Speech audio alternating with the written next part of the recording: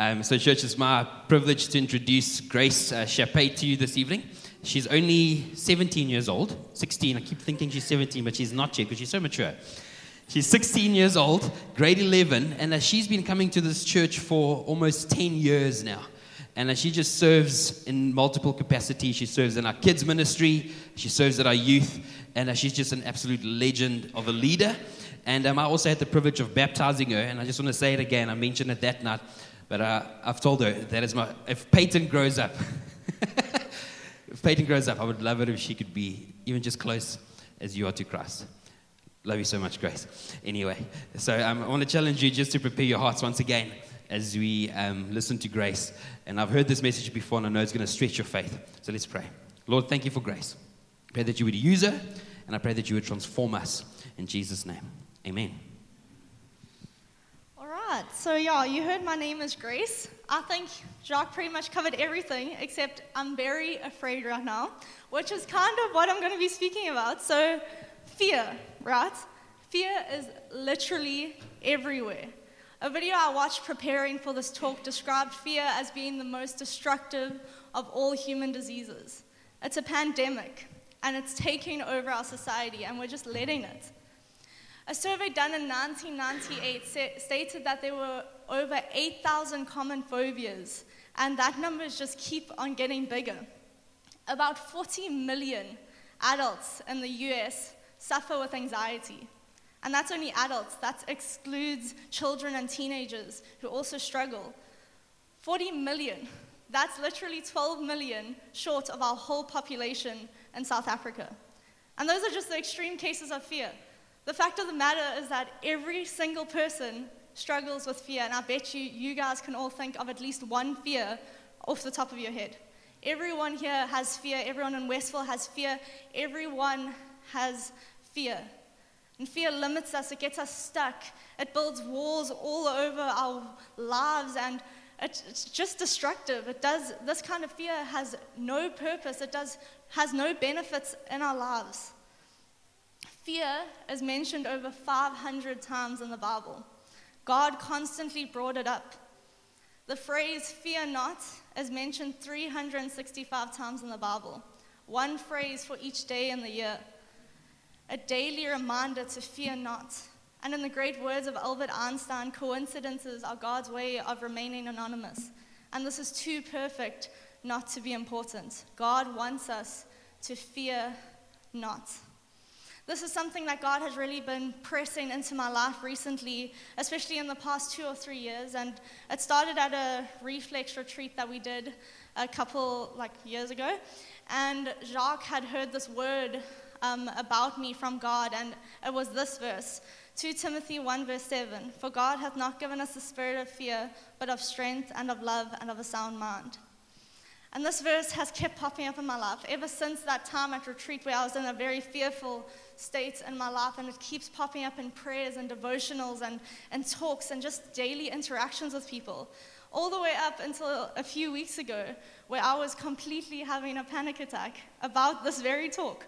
And I was crying and really feeling horrible about this. And it was a Sunday evening as well. And I was completely freaking out. And I was literally considering messaging Debbie and being like, listen, I can't do this. And the next morning, on a Monday morning, I always get my verse of the day sent to me on YouVersion. And the verse of the day after I was stressing about my life verse was 2 Timothy 1 verse 7. For God hath not given us a spirit of fear, but of strength and of love and of a sound mind. Coincidences are just God's way of remaining anonymous. And I just felt God telling me that He wants me to preach to myself, but also I truly believe that God has something to say to every single one of you tonight, if you would just listen. So it starts with, for God has not given us a spirit of fear. And I really love that because it just shows that it doesn't come from God. God only gives us good things. And when I was little, I used to be terrified of the dark, right? And you're probably thinking, like every other kid. But mine was hectic.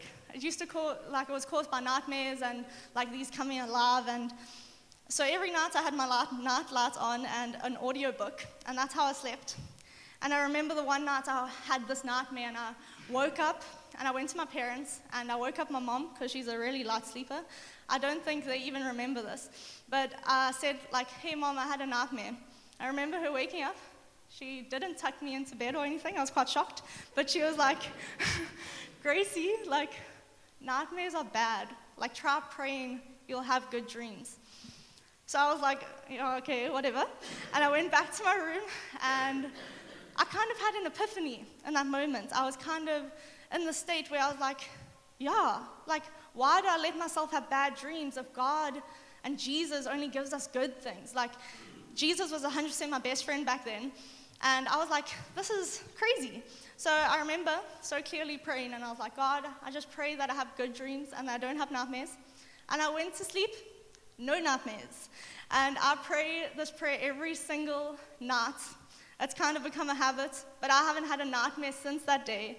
And I'm actually so unafraid of the dark that I sleep with my windows wide open, my curtains wide open, the lights off, obviously, and I have a wardrobe really close to my window, and sometimes things will just fly off in the middle of the night.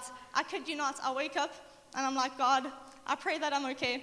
Amen. And I go back to sleep with such ease. And it's because I gained possession over that area in my life. Once I knew that fear didn't come from God, I was able to claim that back in my life. Fear didn't rule over that anymore. The verse goes on to say that God has given us the spirit of strength and love and of a sound mind. So strength. The strength that this verse is talking about isn't physical strength, so sorry, but it's the kind of strength that makes us do anything. The strength that the Bible constantly brought up. It's the strength that conquers all fears.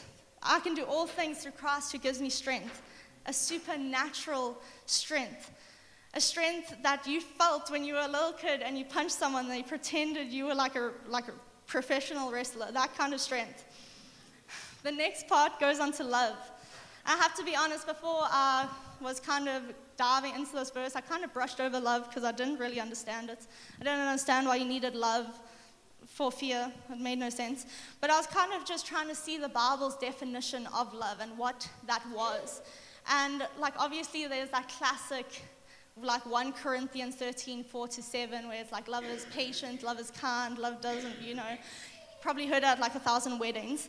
But this love, it kind of makes sense. When you're stuck in a fearful situation, you must be patient, and you must be kind, and you mustn't let that fear overrun that. But I was thinking, what if it was more? And for me, the perfect definition of love is Jesus. And I've kind of talked to a few people about this, but how comforting to know that when we're in fearful situations, that God gave us Jesus to get through those. Jesus was the only thing that got me through the night as a kid. Jesus was my superhero.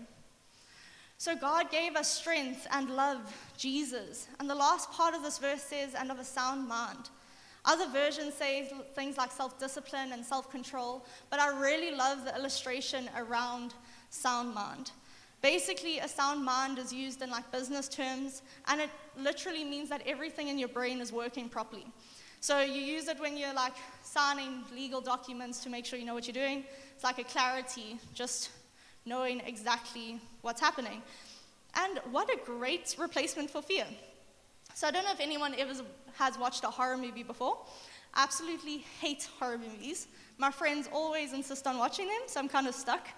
But during horror movies, I don't know if anyone has ever been stuck in a situation where you're busy tuning the actors, and you're like, what the heck are you doing? Why'd you put that knife down? They're obviously trying to kill you. And I've never been in a super scary situation, thank the Lord. But I always hoped that I'd act logically. But I honestly don't think I would. Because the fact of the matter is, fear paralyzes us. Fear makes us do silly things and think illogically. We become like the characters in those horror movies because we're filled with that fear. We need that clarity, a clear mindset. For God hath not given us the spirit of fear, but of strength and of love and of a sound mind. So I'm going to finish up now. And I just want to say that this verse has been such a great part of the foundation of my faith. And I genuinely believe it can change every single one of your lives as well. God didn't give us fear, so kick it out. Literally, anything that's not from God has to leave if you're told to go rebuke that fear. We need to conquer them. God's plan for you wasn't to fear. So claim that love and that strength and that sound mind. It's a gift. God literally gave it to you. And later we're going to be going into a time of worship, and I really urge you to give this to the Lord tonight. I really urge you to just give all those fears to God. It says in the Bible, cast your anxieties onto Him, for He cares for you. Guys, God cares for you. He wants to take those fears out your life. They don't belong there. And I pray for strength in your lives and the love and the sound mind that God promises. And it's not going to happen straight away. It's always going to be a process for most of us. And I just want to say, if you keep praying and applying this verse to your life, it's truly going to do amazing things. The peace that comes afterwards is amazing. So church, this is me. I'm Grace, and God's word has helped me live a life of peace. Thank you.